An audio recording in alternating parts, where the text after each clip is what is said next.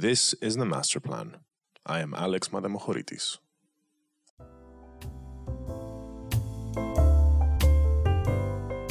Look, in all honesty, I have no idea where the things I eat really come from. Like most of us, I grew up in the city, and everything I ate always came from the supermarket. Even today, I remain somewhat unaware of the links between the sourcing, production, and distribution of food, and the ways in which I consume it. In many ways, I think we are all strangers to the journey our food takes before arriving at our table, and it's clear to me that the distance we've put between our kitchen and our food source is one of the main reasons that the global food distribution system has turned out to be the second largest greenhouse gas emitter. What I do know, though, is that there's an ongoing revolution that is taking place where people around the world are actively trying to reinvent the way we produce food in cities. Some call it kilometer zero food, others urban farming or even urban forests. You hear of plant-based meat, vertical farming, aquaponics, hydroponics, aeroponics, the list goes on and on. The main objective is to bridge this gap and scale down the production levels. One of the oldest and most prevailing practices in sustainable food production is permaculture. It's a concept that was created in the 70s by Australian academics Bill Mollison and David Holmgren. It was defined as the conscious design and maintenance of agriculturally productive ecosystems which have the diversity, stability, and resilience of natural ecosystems. A conscious design of agriculturally productive ecosystems. Sounds like exactly what the world needs today, right? So, this time, with the help of Karim Abillama and Júlia Ferreira Veiga, we will put permaculture at the center of the discussion in an effort to understand what it is, what are its principles, and how we can envision and implement other sustainable food production practices in our kitchens and our cities. So permaculture, it is divided in two words. It's permanent culture or permanent agriculture.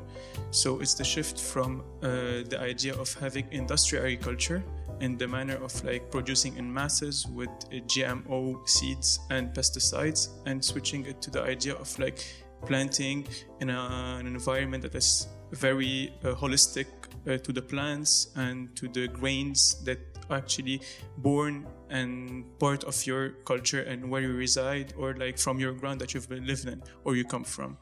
So this idea is very generic. It goes back to the 70s, one scientist and the other is an environmental engineer, designer.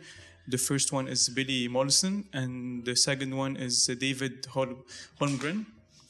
And these two people have created the idea it comes from the idea of like they had enough of eating vegetables that being produced by scientists who produce grains, and they saw this difference of pigmentation, or like the difference of Color? Not color, the taste. Actually, the taste is very different from what they've been crowding behind their houses and what they're buying from the market. And then they got into the idea, okay, like there's a very huge difference. So this comes from very far away for where we reside. The vegetation is coming very far away, so it's changing its taste, its value, its color, its atmosphere, its how we eat it. So they create this idea of permaculture, of like closing the gap between the plantation fields and the plate. So the plants, from the plant where it is to the plate where you eat it.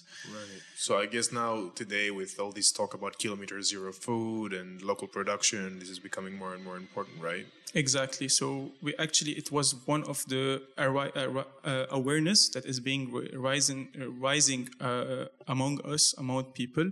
So why not close this gap? And that's one of the objectives of urban agriculture in some ways.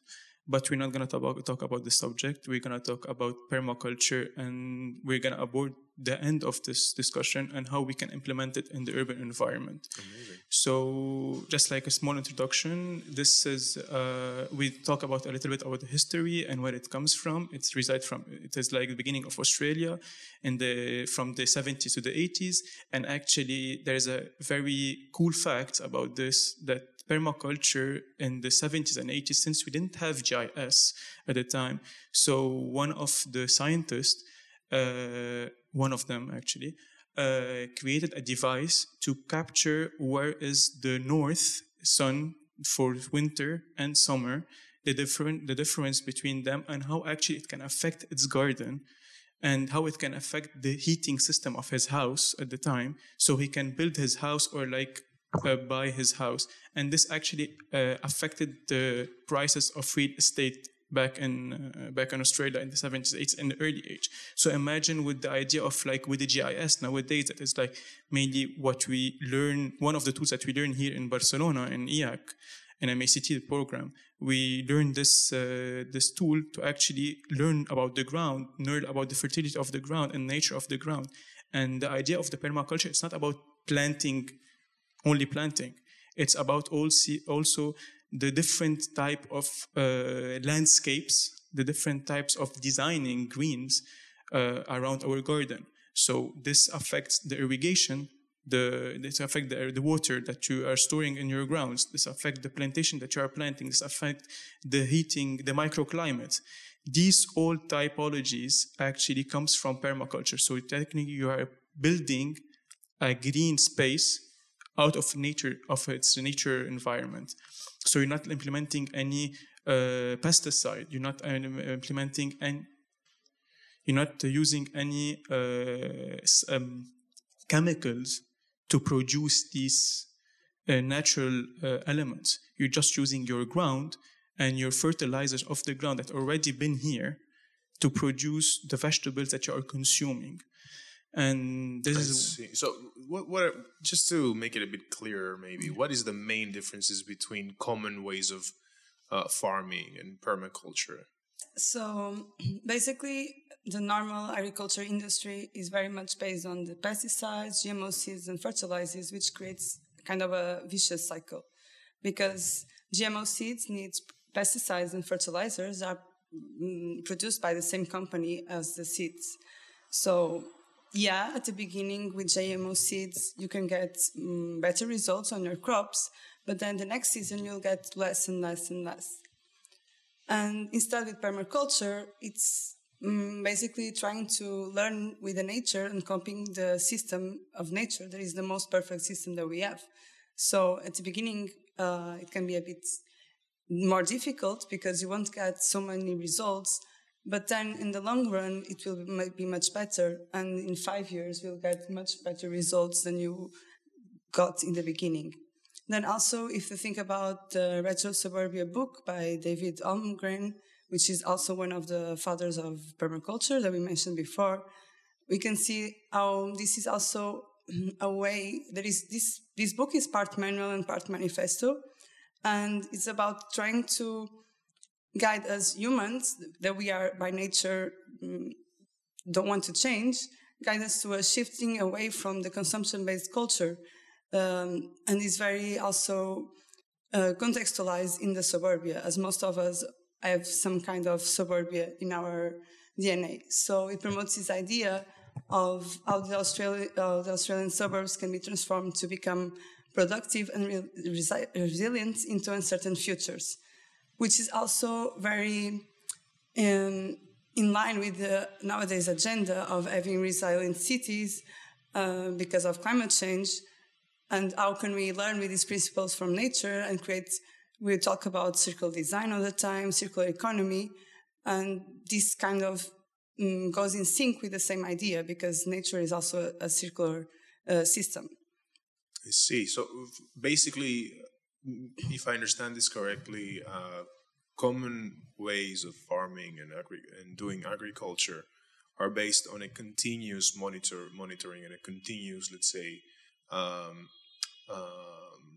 what would be the continuous monitoring of the processes that you are actually inputting into the system. 100%.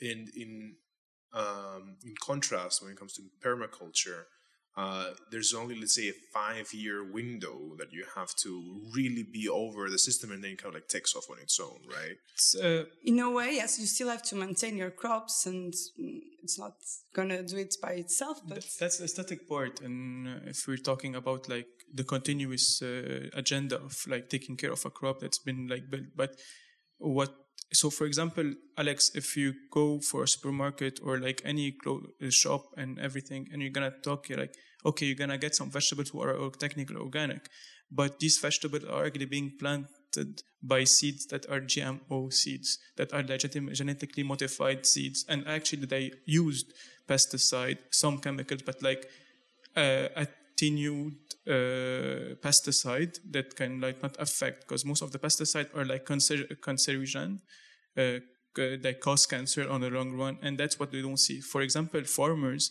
they know about it, but just like doing it for the money, but actually what they consume themselves, it's not what they are planting for the mass. They have another crop that they use actually to consume themselves, because they know what they are producing, it's totally toxic. So if we take this aspect of planting, if we're gonna say, and like at the mass, like industrializing the plantation and the agriculture, where are we reaching? To feed the population, we are like just like providing some goods for the population who are living in the city, who don't have access to that subject. No. So what is your personal experience with permaculture? I didn't know it was permaculture at the time. That was the most interesting part. I thought it was like how we normally plant. So I was living in Beirut most of my life, back in Lebanon, and during COVID, I decided to go to the mountain to live in my summer house. And my friend had a piece of land next to his house, who is part of his space. And we spent most of our COVID time together, and we did like, since we're not working, we're not doing anything, and we have to stay like in our surrounding. Why not to profit of this? Like let's come experience something. We never put our hands in the ground. We're like city boys all of the time. So let's experience something. We saw some grains, and we just dig in the ground of his garden, and we start putting the seed and like feeding them. And since we're like most of the time like on the search on the internet and stuff like that, we start like, okay, it's been 3 weeks now. Why isn't isn't growing? It's been like we didn't see any seed and stuff like that. So we start like searching for like natural way to actually put proteins to this plant. It like eggshells, banana peels, orange peels, and all of this. And actually we start dehydrating them and mixing them with the soil and like providing it to the plant on the ground. And so we started growing crops, small crops, sufficient for his house in the beginning, in the first year of Corona, from 2019 to 2020. But on the second year of 2020 to 21, it was providing his house and my house. I was taking lettuces, scales, radish, mints, basil, and all of this we started growing from what? From plants that we actually bought from a supermarket, and we just like cutting them, and just like planting them on the ground, or like putting them in a foiling system, and just like providing it. So we became by the end of 2021, we became like partly independent from greens that we buy from the supermarket. And that experience led me to another one. When you say partly? Yes. Why partly? You can never solve the food issue. That's something, let's talk straightforward to this. It's inevitable. We cannot solve this food crisis. We cannot actually... Wait, because you're going into, I think, a deeper topic, which is yes. Which food crisis? So because I understood that when you said partly, you meant that, okay, like 80% of the vegetables that you needed to sustain yourself, you would take them from the farms, the crops that you had created. That means that what would you have to do to actually reach that 100% independency? Much larger land. You would need a much larger. Okay. Actually, when you're a family of 4 or 5, it's a bit difficult to plant in your back garden and actually produce for your house. Right. So space, it's a very big factor in this. And also you have your meats. that you provide, and you have a lot of things that don't grow on certain altitude. You need warmer climate. You need like more dark soil or like more wet soil. It depends on all of this also.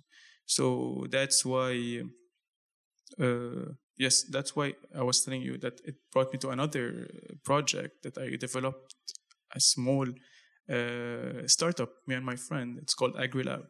And this is based, actually, we got a huge land in the mountains of Lebanon. And this is where we planted oil-based plant to have extraction of oils.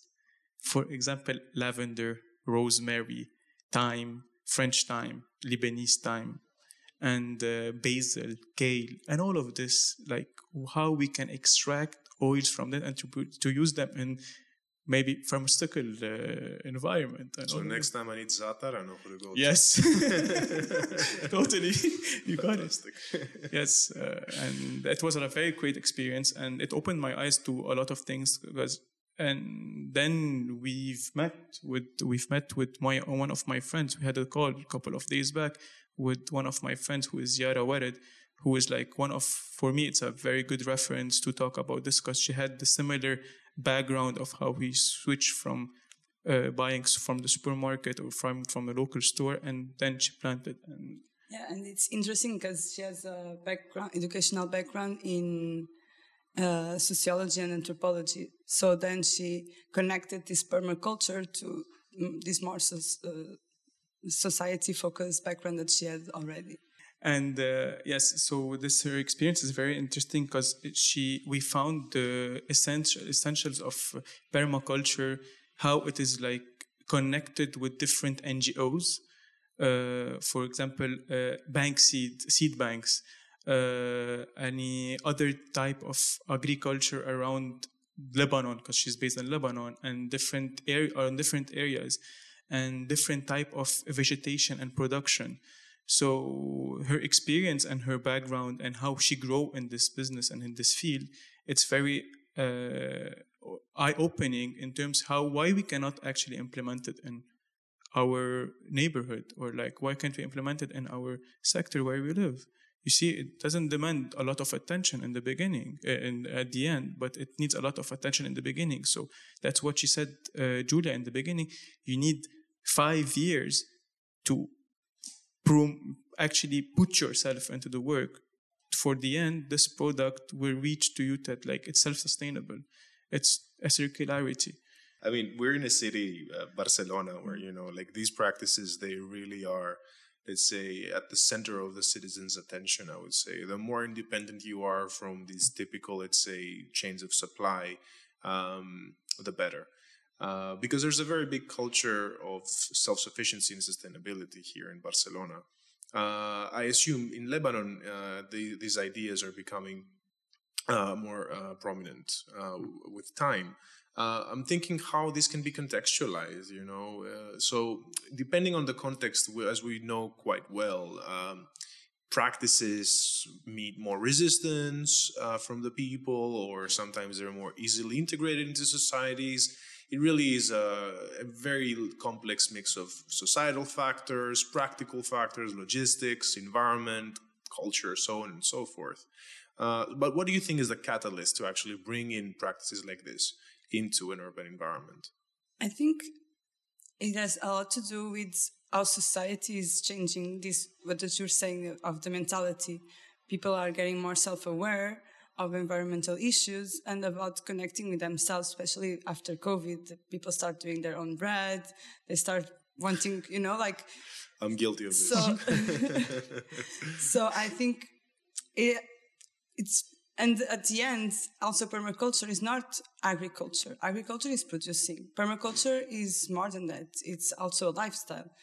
Also, if you look at the 7 domains of action of the permaculture flower, where you can fit this into 3 fields of action: biological, the built, and the behavioral. So it's like we have all these things like the buildings, the tools and technology, education and culture, health and spiritual well-being, finance and economy, land tenure and community and governance and land nature and stewardship, so more about the biological part. So I think it aligns a lot with how people are changing this mentality, and it gets to reuniting people in a community. Like we can see here in Barcelona, some of these urban farmings that they bring people together. And so it reinforces the social bonds, but at the same time, also your individual bond with yourself, because you know what you're eating, you know what you're putting in your plate, and you're more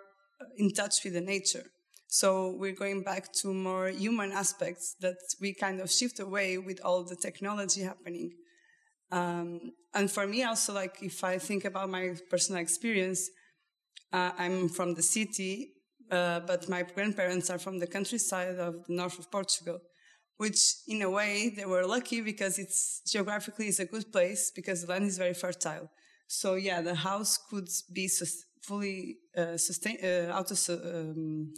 self-sustainable. Exactly. So, and they had big lands and people working for them, but at the same time, these people would also benefit from the land. So, it also creates a kind of community, and the household was like that. So when my grandparents moved to the city, this kind of got lost. But at the same time, my grandfather continued this idea, and with a smaller piece of land, we would also have our own vegetables. So we were not fully independent as my grandparents were when they were born in their house, but some things we would get from our backyards. Other things we would buy in the supermarket, obviously, because we were now in the city. And I think the most important part of permaculture is you can get these small things, and you can get a little bit, even though you're not fully independent from the supermarket, at least some of the things that are in your plate are the things that you plant and you saw them grow. So yeah, I think it's very enriching also individually and as a community, as a group of people. I think this is a very common thing when it comes to considering like moving to more sustainable practices. We often mistake the transition and equate it with big radical moves, when in fact I think the, let's say, safest approach is small incremental actions that at the end aggregate. Yes, you cannot fully, let's say, cut yourself off from the supermarket because, you know, the supply chain is built in a way where one way or another is going to creep into your life and you're going to have to depend on it. But I guess it's important that at the same time you find these little actions that you can reduce your dependency from it. Not eliminate it, but reduce it. And practices like this, I find to be very inspiring and effective in doing this. So let's go to the big question. I mean, can cities be sustainable when it comes to food? Can we produce our own food? Because a lot of the times urban farming is mistaken with greenwashing. So you see these fancy, beautiful, sometimes renders of, you know, green cities. And today is the day when we're really talking about greening our cities more than ever. But we know that it's not as easy. So what's the approach? I really like this, actually, this question, because we are used in a way of like a design to green.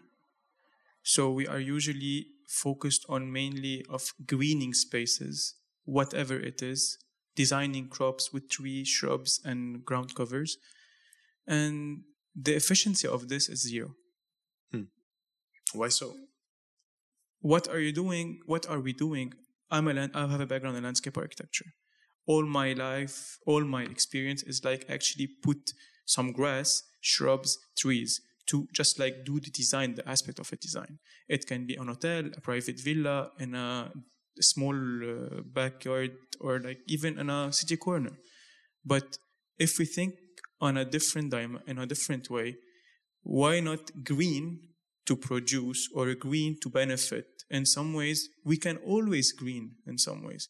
We can always have this aspect of a green inside the city, the population of a greenery, this huge trees, this huge arboreals, this huge shrubs, actually, with a very beautiful background and a very beautiful aspect to a city and a very great character, but actually also benefit from it. So what is if we change the trees?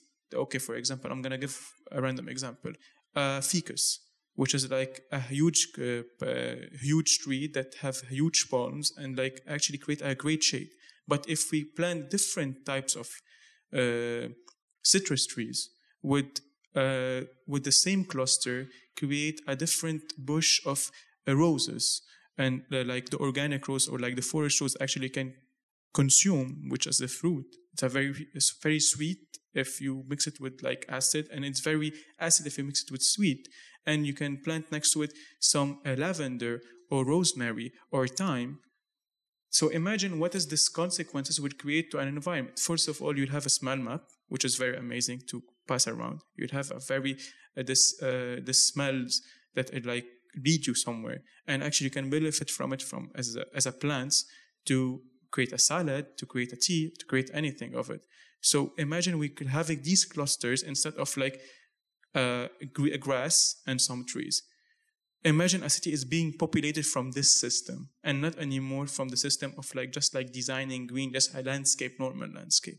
Imagine the transition of the mentality and the psychological effect that it will affect the people living in this neighborhood.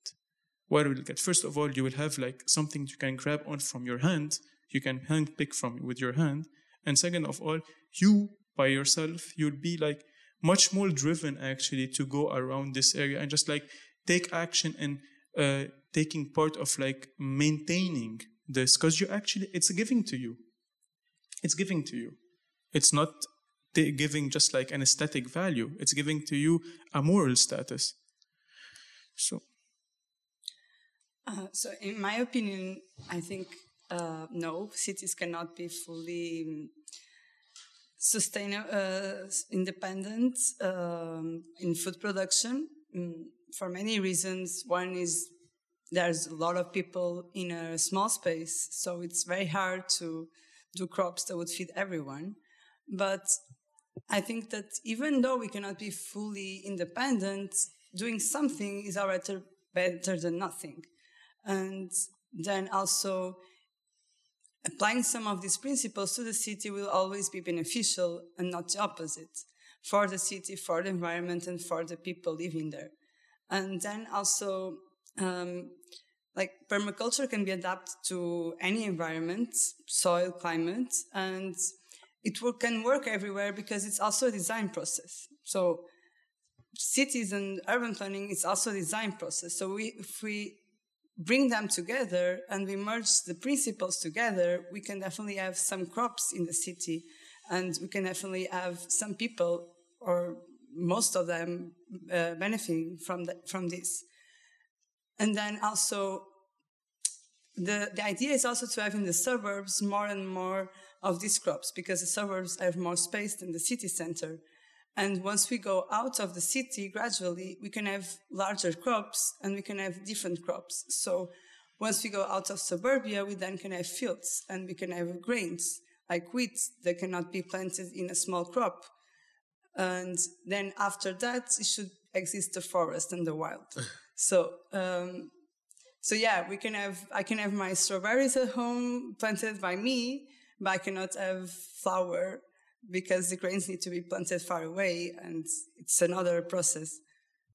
But yeah, I think the efforts and even the small results are very beneficial. And so I really love the fact that you mentioned design, and design and technology in IAC, they often go hand in hand. I mean, okay, as we said, permaculture is one of the many ways, one of the many practices to actually, grow food. And we are in a day and age, once again, where we have many different ways to do this. Vertical farming is another one. And again, I'm thinking of maybe there are different examples in cities that you have identified that can be used as successful references for people to be inspired from, things that I can do in my house or in my building or in my community. There is different types of reference, different scales of references that we can actually mention. And if we're talking practically, or like solving an issue. So I'm gonna go some references from the wider scale to the smaller scale. So for example, there is a huge project that happened actually in China, and actually it was one of the ideology of or like the movement greening the desert. It's one of the project of greening the desert, and Joe Floaton have mentioned in different scenarios, is one of the permaculture activists, one of the most known permaculture activists back in Australia, and he has actually an institute of permaculture, and they green the desert and solving the issue for the city in terms of dust, sand storms, climate, and water filtration. And there is also a new one that happened a couple of years back in Jordan. Actually, it is also part of the green desert. They created a family, actually. One of the members of a family went to the Institute of Joe Floaton, and he learned the art of permaculture, and he brought it back to his village in Jordan. And now he has more than 100 people working with him hand in hand to generate food for their community and for their village. They repurposed the desert, which is a dry desert, a rocky dry desert, which is impossible to plant. They planted it with multitude of greens that we can actually consume, and not only aesthetically. So, but moving back to the city, like practices like aeroponics, hydroponics, and vertical farming, they really are at the center of attention. Any thoughts on that? How we can actually start implementing them? We're gonna talk. I'm gonna talk about this because I'm doing this in IOB, in Internet of Buildings. So that's a project I'm working on with a couple of my classmates, and it's actually how we can implement greenhouses on a small to big scale using different types of urban agriculture. Urban agriculture is like different types of urban agriculture. You have the geoponics, which is soil. You have the hydroponics, which is a mesh of water, the vertical, mainly vertically. You have the aeroponics, which is humidity of water inside an aquarium. And you have the aquaculture, which is the plant that doesn't have any roots, that is floating only in water, and it's only used to feed, and it's filtrated by fish tanks. So these are different types of urban agriculture that have been implemented in different ways around the cities. And certainly one of the most known one is hydroponics. Why? Because it's the best or the most feasible solution for urban agriculture. It doesn't require a lot of attention. It is fully monitored. Mainly they are made with in greenhouses, or it's made in containers that, like, you have the ideal season all year long, so it can produce multitude of crops along the season. So that is one of the problem solving of food around the city.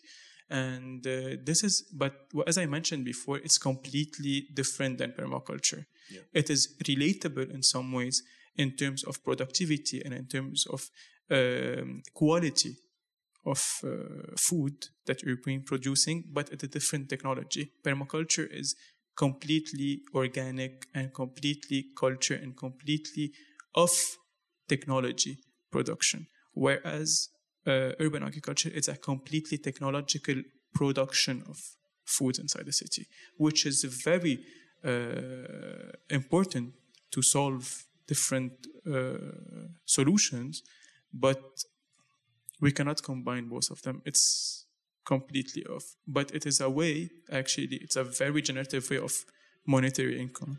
to be honest. Well, maybe now I'm going to go against you because I thought that even though it's a completely different thing, because we are in the city, so we have a different scale. So we don't have so much crops. So that's why these new types of agriculture that you were mentioning before started being invented and implemented. So you can have more efficiency and inside the city. But at the same time, I think this shouldn't go against each other, but maybe the two can coexist, and even the principles of permaculture maybe can be overlaid in some way.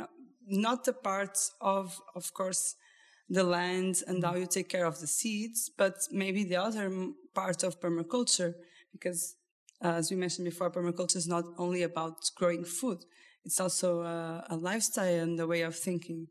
So in that sense, I think it's good to have them both in the cities. And even if our food issue is not a problem that can be solved, at least something is being done. I think that's a very good point. I mean, in the end, we need to think of the end result that we want to achieve. There's so many indisputable benefits to bringing nature and greenery to the cities, from reducing temperature, making the air more breathable, making public spaces more enjoyable. I mean, we just have a natural connection with vegetation and greenery.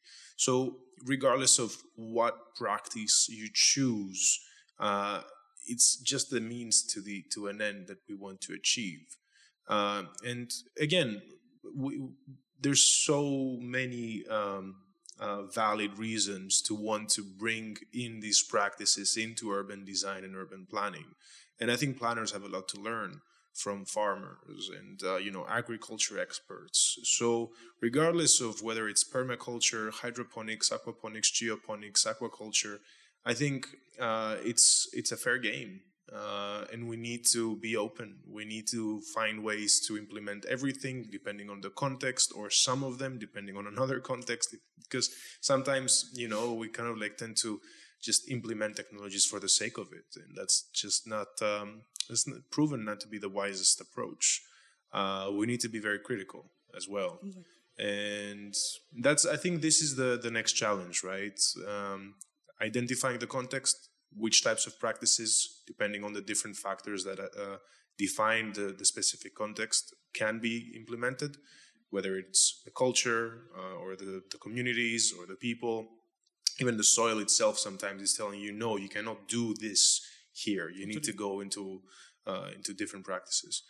Sometimes you need to be more technocratic, more technological, and invoke different, more sophisticated means to bring food to the citizens. And other times the soil itself is open and fertile enough to say, you know what, permaculture is the way. You can feed everybody, or most of the people using this practice. Exactly, and it's also in line with, at least in my opinion, of the decentralization, because we used now to rely on big companies that produce food, that produce the GMO seeds and the pesticides and all of that. And that's also one of the ideas of permaculture, of going away from it. Also, hydroponics and all of these types of urban farming can be part of smaller projects, collaborations, cooperatives that we can get this food production and this also green activization decentralized from one company or one big multinational. It's looking at this in a more day-to-day life and something that is part of our society, our lifestyle, rather than a commercial and industrialized thing that we need to survive. I think it's an opening war on... It's an economical opening war on huge companies, as Julia mentioned earlier. Imagine this transition that's happening. It can affect actually GMOs and huge pioneers of agricultural product that have been here for the past 50 years, since the end of Second World War, because mainly they used the chemical that they used for the chemical war to produce vegetables. So imagine this transition, like this hand-to-hand urban design and a shift from industrial agriculture to different typologies of agriculture inside the city or on the suburb of the city. The effect on it would be, and everyone would apply to it because it's healthier, it's much more aesthetic, and much more engageful as a citizen. And of course, as we were asking about urban agriculture, it doesn't require actually a lot of space.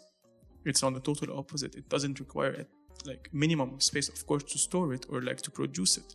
You can produce much more in a vertical way and a much smaller area than any normal culture way. So the production will be higher and the space would be much smaller. So it's a very good reason to switch to this technology. And also technologies are being advanced. And since now, actually, we're the 17th of June. For the past 3 days, there was the biggest event of urban agriculture in Amsterdam. The huge event of this new technology that's rising and new technologies to implement into our urban agriculture product and the new standards, the new basic standards. And this is like very important to actually most of us understand who are in the field. And it's kind of a reference, like we're reaching in a couple of next years. Maybe now we are eating from farms around the city, but in a couple of years we're going to be eating from Poblenou in Barcelona, or like from Science in Barcelona, or like Gracia. God knows where it's going to be implemented, these urban agriculture boxes or like houses. You can have a hydroponic inside your room or your closet, on your balcony, or like on your terraces.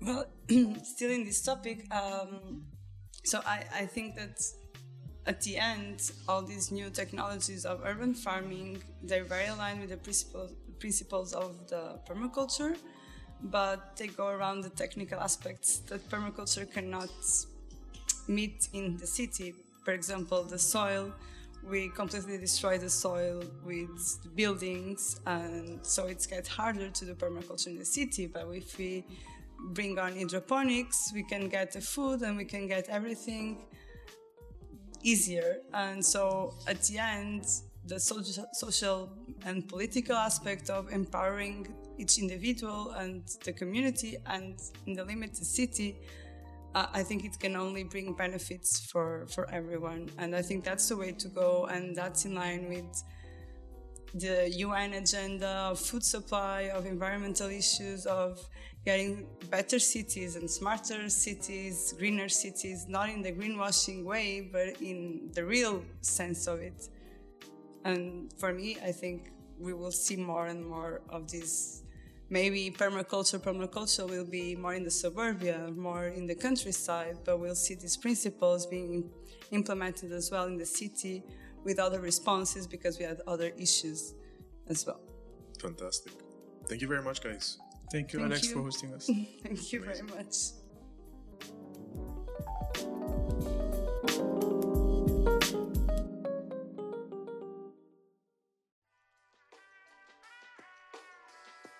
The Master Plan is a project of IAC's Master in City and Technology, a program that is redefining the analysis, planning, and design of cities around the world. The show is produced at the Institute for Advanced Architecture of Catalonia, located in sunny, ever so beautiful Barcelona.